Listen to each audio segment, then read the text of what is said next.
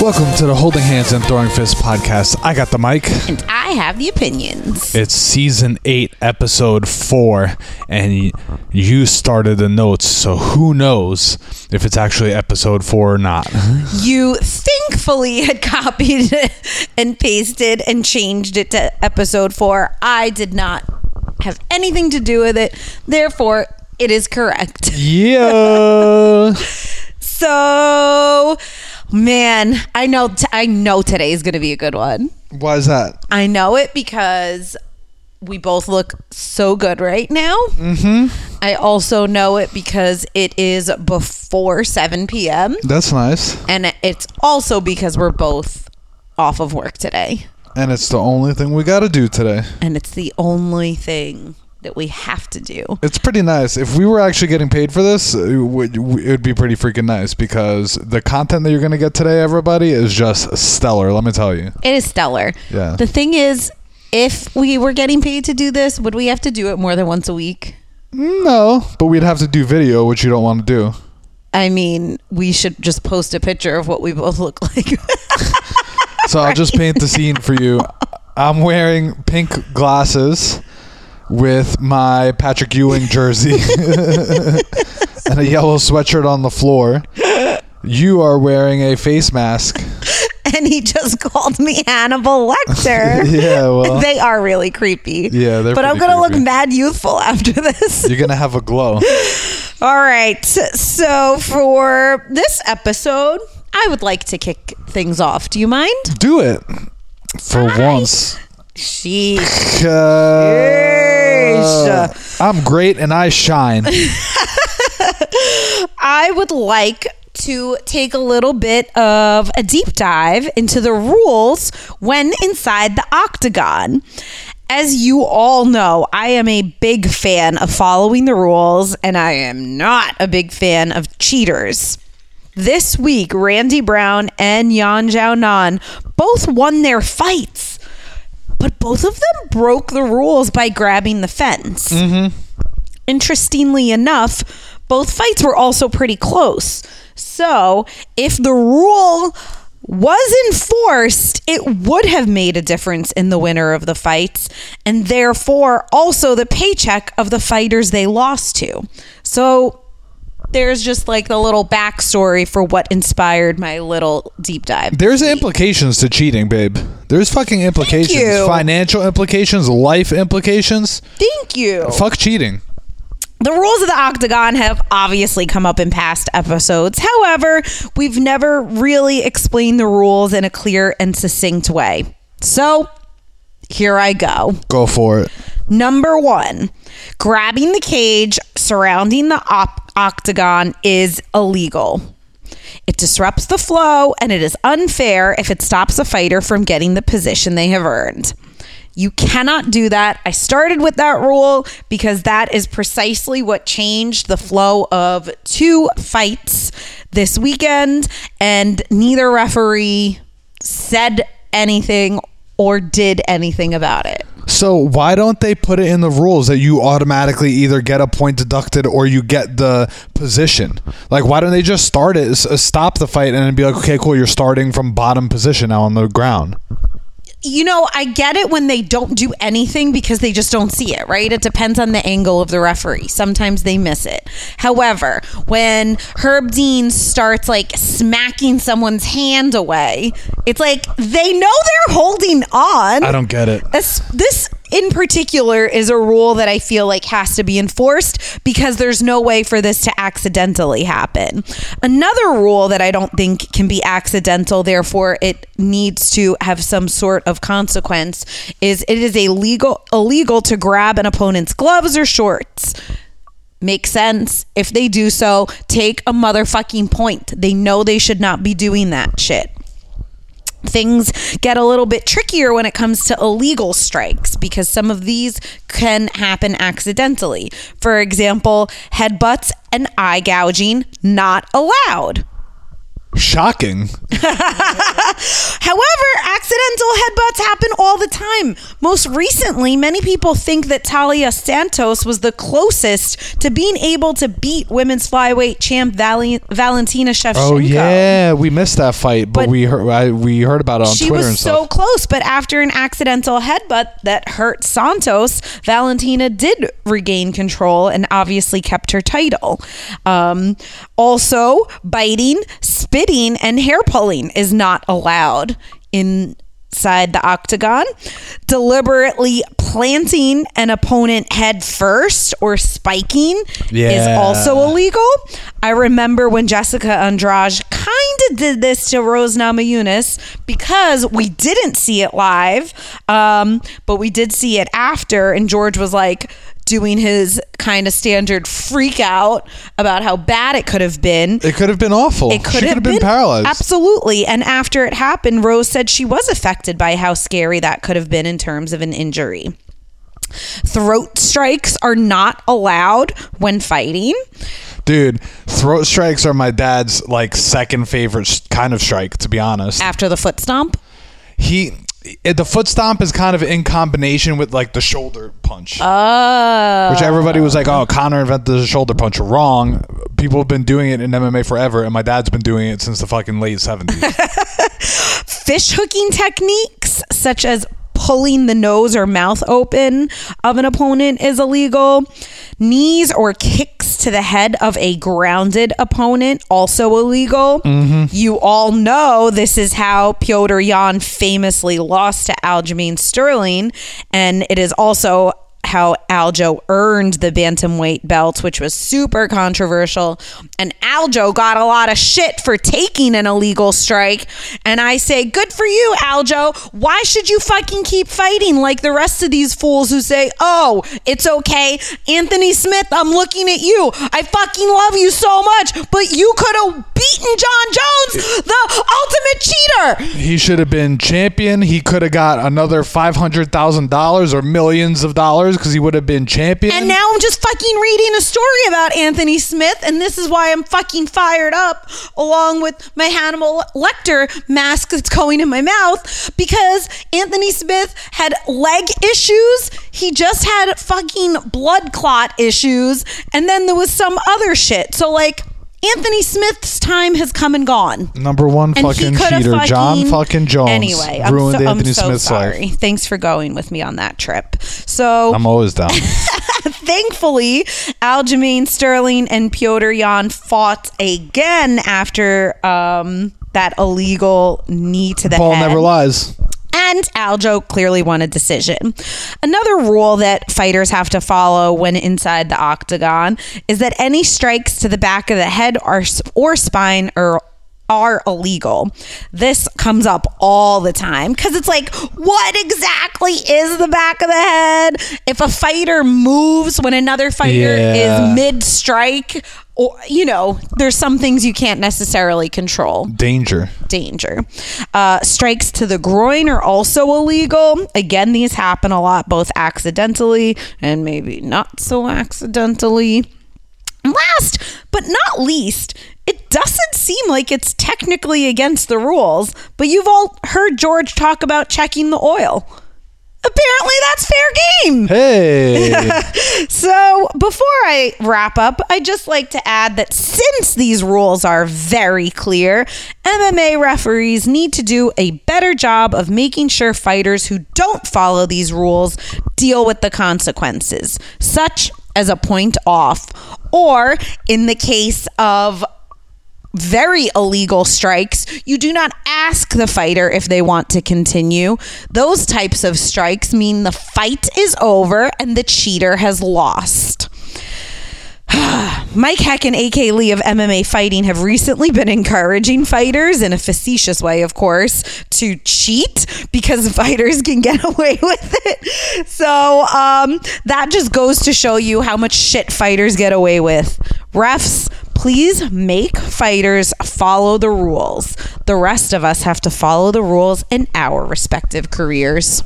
Mike Heck said that he got tweets and text messages from coaches after the fence grab on Saturday, and it was like, just cheat, right? Just cheat. And I want an MMA fighting shirt that says just cheat. This is I'm requesting it from Mike Heck. Come on. No, you got to make it and sell them the design. I think that's the freaking plan. I just don't understand it, because when you look at other combat sports, right, like they'll take points and they'll give up position. In grappling, I could see it the most, right? Like in IBJJF, in ADCC. I mean, we watched that match with Craig Jones versus, I forget who it was. Was it? Kanan. Craig Jones versus Kanan in the finals round of the 99 kilos, I think. Yeah, he was deducting points left and right. He was deducting points literally left and right. And that was for stalling, which was like not as egregious as freaking kicking someone in the dick or holding onto the fence when they're trying to take it down. I think it's just ridiculous. I really don't understand why there's no enforcement of the rules. And I'm totally with you. Cheating's wrong and all that stuff. But if I was in the cage, I would just fucking cheat all the time. No, I get it. Because there's literally no I don't think you disincentive. would. I don't think you would. But I understand freaking martial what artist, you're babe. saying. Exactly. And I understand what Mike Heck is saying. And so I want all of our friends who listen to also get as upset about the people who break rules. But before it was not possible because they didn't know all the rules. Now that you know them, get upset with us. There you go. I like this. This season, we're calling them deep dives into subjects, but it really should just be like we get mad about. No, my topic true. last week was not getting mad. Yeah, why'd they let female fighters in the UFC? Disgusting. Well, we had a great Unagi moment this week because you wanted to focus on the rules today, and I wanted to focus on the scoring.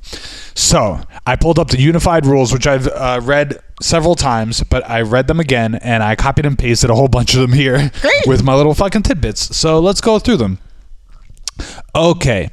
Based on the unified rules, all bouts will be evaluated and scored by 3 judges. Already there, you see so much. Why isn't it 5?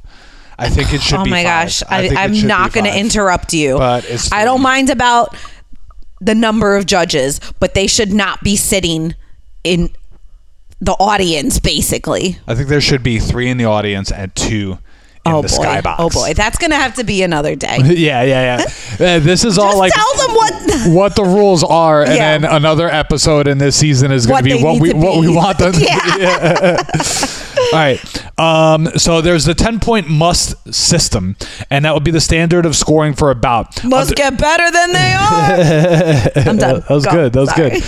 Under the 10-point must scoring system, 10 points must be awarded to the winner of the round, and 9 points or less be awarded to the loser, except for an even round, which is scored 10 to 10. Already, I have my questions. As you know, we are huge fans, or at the very least, not haters of the tie. Basically, effective striking or grappling shall be considered the first priority of round assessments. Effective aggressiveness is a plan B and should not be considered unless the judge does not see any advantage in the effective striking or grappling realm. Excuse me.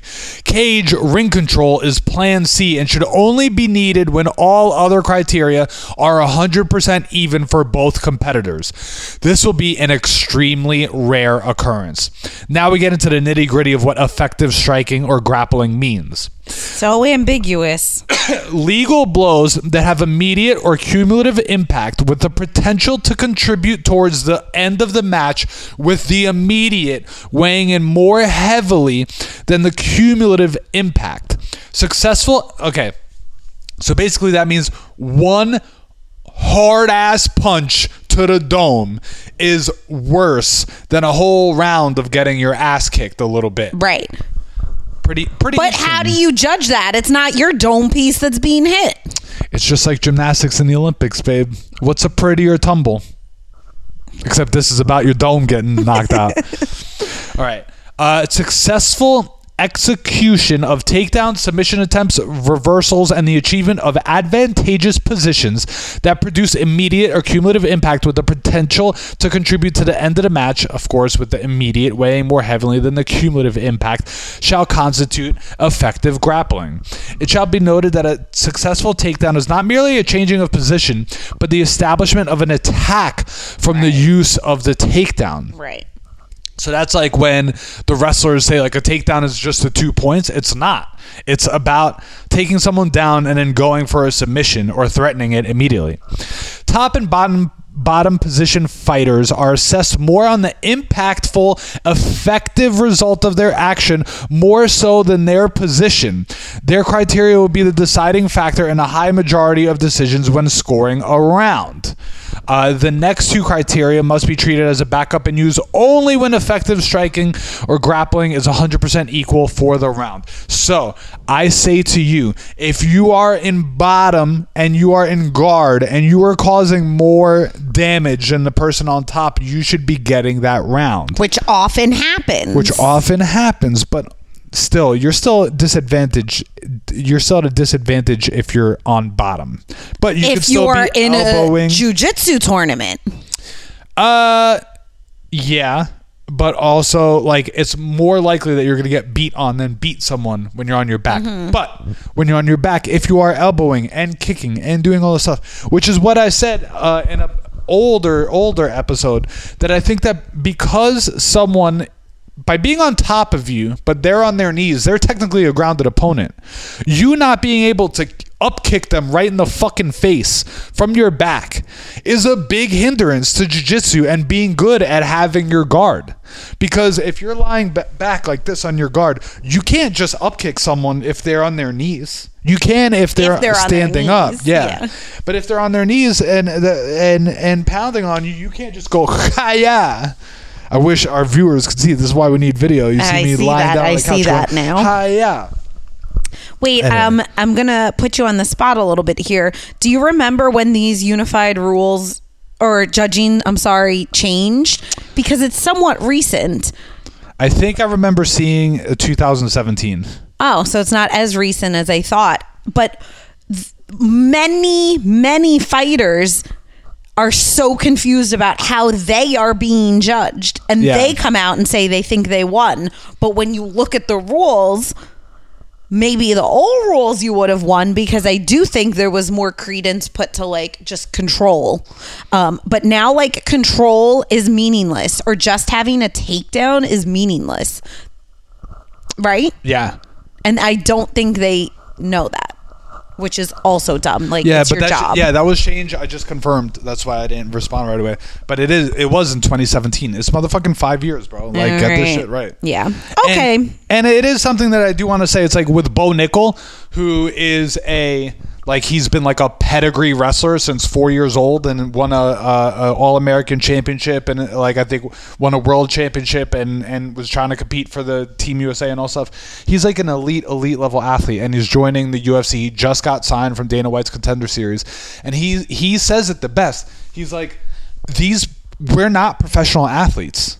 I'm the first fucking professional athlete in the UFC. Or one of the first. And I think it's fucking true, man. They need to start, these bozos need to be like really serious about the rules and really try to make it a professional fucking thing, man. It's unfortunate for them, just like we were talking about with your portion. And just, I think I feel confident enough to say that holding hands and throwing fists are on the Bo Nickel bandwagon, right? Big fucking time. Yeah. I've been a fan of Bo Nickel since, did you remember what happened with him and Gordon Ryan? No. He basically competed against fucking Gordon Ryan in a like a modified jiu-jitsu wrestling match, but like nobody else like wants to do that. And he Gordon fucking won. Did it. Gordon won, but like, dude, Gordon Ryan. Gordon Ryan won. But whatever, that's like a sign of somebody who's willing to go out there and fucking compete with the best of the best in sports that are not his. All right, maybe he's another deep dive too. Yeah, maybe. I got Flow Grappling, so we can watch all this shit. Oh, cool. Okay. Some other high-level points that I noticed in scoring were 10 to 10 rounds are literally written in the criterion as being extremely rare, which fucking sucks because I wish they were not. 10 to 8 rounds are all like we all know. One fighter gets the shit beat out of them by another. And a 10 to 7 round is written as extremely rare again for basically any round where there should have been stopped, but it wasn't. What else is an important note? I like this quote from the Unified Rules where it says, MMA is an offensive-based sport. No scoring is given for defensive maneuvers. Using smart, tactfully, I don't know, it should have been tactfully, sound defensive maneuvers allow the fighter to stay in the fight and to be competitive. So you are not rewarded. Like in my case, where all I do is play so much defense, and I'm like, success, I'm still alive. Yes. But you don't get rewarded for that. The problem I have with this scoring is that I feel that the sport has evolved past it. The fighters have gotten so much better technically and in the conditioning that it makes it all difficult to make calls. So stay tuned for a future episode where I say what I think we should do, because I really like, honestly, like just no time limit fight, just keep going. But then there's also Pride rules that it used to be 10 minutes, and then it was based on like how the fight ends versus just like a series of rounds where you could just win rounds. But there's always other things. Anyway, another thing that I think is really helpful is I really like MMAdecisions.com. Luke Thomas speaks about them all the time. It shows the judges' results for basically every fight, the media scores for every fight, and it allows you to input your own score as well. Babe, you could see that in many close fights in UFC recent history, there's always a minority of people submitting their scores that are different. The perfect example is Jan versus Dern from this past weekend. What I just spoke about. The judges scored it for Jan. 10 out of the 19 media members scored it for Jan. 7 out of the 19 media members scored it a draw. And it was close, so that's kind of whatever. But 2 media members scored it for Dern. 1 we don't know, so screw him. But babe, your very own Jed Meshew scored it for fucking Dern. Wow. And he always fucking does that. He's always on the other side. Very interesting. I'm going to start submitting now that you very clearly explain the rules and judging criteria for me. I'm inputting my something. All right, let's do it. MMAdecisions.com. Dot holding hands. Dot holding fists. Dot throwing. All right, I think it's time for some holding hands and throwing fists. Classics rundown. Let's fucking do it. Go. Jesus Christ, this episode is already long. You see, people, this is what happens. A day off and we're willy-nilly. All right, I'm going to start with a classic. Yeah. MMA boo-boo. Ilir Latifi, who won his boring-ass fight, went into the fight with an untraditional boo-boo for this segment. In his post-fight interview, he told everyone he just got diagnosed with a fucking staph infection 2 days before. Ew. And he still went into fight.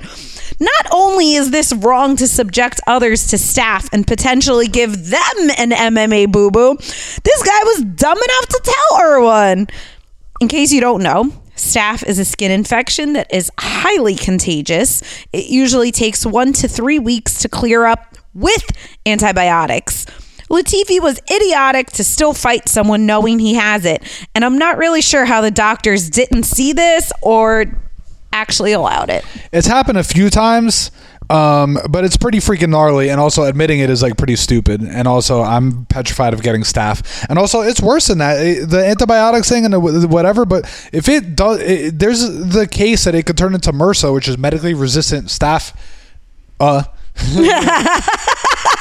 And you could fucking lose a limb. Yeah, it wasn't MMA boo-boo, but I am mad at him. We got pretty light MMA fashion this week. Bruce was because the UFC, we didn't even talk about it. We're the only MMA podcast that didn't talk about this.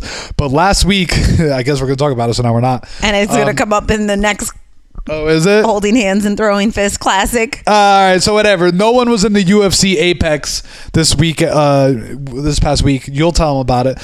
But Bruce wore a pretty traditional standard. I don't want to call it boring, but he wore all black. And I was like, I was about to be like, maybe it was a little boring.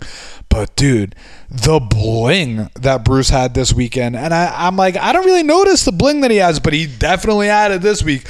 He had a huge diamond ring on and a huge bracelet on, and I was like, dude, all right, I need to get myself some fucking jewelry, bro. All right, you've been wearing a ring lately. Your Aura ring to track your sleep. I don't. Carry on. What? Just carry on. Next up, MMA beef. So George already alluded to this, but the beef is all fans versus the UFC and Mark Zuckerberg. Fuck out of here, Zuck. This weekend, no family members, no fans, and no media members were allowed to watch fights in the UFC Apex because Zuckerberg decided to buy it out, I guess. I have beef with a few things here. First of all, fuck you, Mark. Second of all, you're lame for picking this card. At least wave your money around with a good card. And finally, fuck you, UFC, for still using the UFC Apex so damn much. While George explained to all of us last week it was a genius way to continue to be able to put on cards in the middle of a pandemic, there's no reason most UFC cards should still be held in this location. So, I guess the MMA beef is really between me and Mark and the UFC. It'll still do. Yeah, but like if you Google on MMA fighting to like Twitter reacts, or whatever, MMA Twitter reacts to the UFC Apex event, a lot of people who were fighters, former fighters, people in the community, they were not happy. I am glad to hear that. Like, specifically UFC posted this picture of Mark standing up, Marky Mark, with his like fists in the air, and he was like, the caption was, Zuck is all of us, and everyone was like, no, that is not all of us. We wouldn't not allow freaking fighters' families to be there, and we wouldn't just be jerk-offs and tech oligarchs. Give me a fucking break. Luke Thomas hates Mark Zuckerberg, and he went on a freaking rant about it, and it was great. So that is wonderful, and I wrote these notes Monday, but I listened to another podcast this morning when I was doing shit around the house, and I do have to say this, is that I and everyone else, we were all slightly misled because we were led to believe that Mark Zuckerberg requested and bought out an empty Apex. It seems as though Dana White gave that privilege to Mark Zuckerberg when he found out that Mark Zuckerberg wanted to come. So the Zucky guy did not ask for it. Dana White gave it to him and sort of let Mark Zuckerberg take the bullet. Yeah, but fuck them all. Oh, still stand by it totally. Yeah. All right. We got an MMA good guy alert. Mike Davis fought in front of freaking Mark Zuckerberg, although I'm not sure because it might have been before Zuck got there. But, dude, Mike Davis is a good guy. Thanks for the siren, babe. He fought valiantly this weekend, defeating Borshev via unanimous decision. He went on the mic afterwards saying he's ready to fight, and the only reason why it won't happen fast enough is because he doesn't have a following, and so he asked to get 100,000 followers in a really good guy, sweet kind of way. By the way, he only got up to 40K as of today, so I was just follow him if you're so inclined. Why is he a good guy, you may ask? He probably didn't get to 100K because nobody watched that freaking thing anyway. Well, come on. It's Mike Davis, MMA. You could do it. Everyone, go follow him. Mike Davis, MMA. What is he up to now? 40.5K. All right. Why is he a good guy, you may ask? He's been through a really tough couple of years, and we don't know the full story, but it seems like during the pandemic, he lost his home, and he's been struggling with injury and money to keep a roof over his head. He's had a series of unfortunate fight situations where either him or his opponent has pulled out. His two losses in the UFC were to Sadiq Youssef during Dana White's Contender Series, who is a freaking stud, and Gilbert Burns, who took his back and choked him out. Neither of these are losses to be upset about or to hang your head about because they're freaking serious fighters. Mm-hmm. He KO'd Thomas Gifford into another dimension back into 2019, which is pretty rough, on the Joanna versus Watterson card, which we definitely watched because that's when Cubby Bear beat the fuck out of Crone Gracie. You remember that? No. Which it might have actually been while we were on vacation. Now that I think about it, but I don't remember. Actually, I think it might have been home, but whatever. Davis's next fight wasn't until January 2021 when he beat Welsh prospect Mason Jones by decision on Fight Island. We saw that fight live because we were still traveling to Fight Island in those days. The fight was excellent and won Fight of the Night, and we remember that. Now, after a long layoff, Mike Davis came back with the win. I watched some of his training videos today at work, or yesterday when I wrote this, and he represented this class of talent that is prevalent in UFC. He's so fucking good. He's exciting. He's technical, and he is down to put on entertaining fights for the audience. He has literally only lost to the elite level or super special rising stars, and we want to see more of him. So yeah. All right. I love this shout out. I feel like we haven't had a good guy who we've never spoken about before, alert, in a long time. Yeah. We're going back to our holding hands, throwing fists roots of shouting out people who need a little bit more attention in the MMA spotlight world. Yeah. Anything else, babe? No, that was a really, really fun one. Thanks, Boo. Thanks, you. This episode is brought to you by Coolio. Rest in peace, gangsta.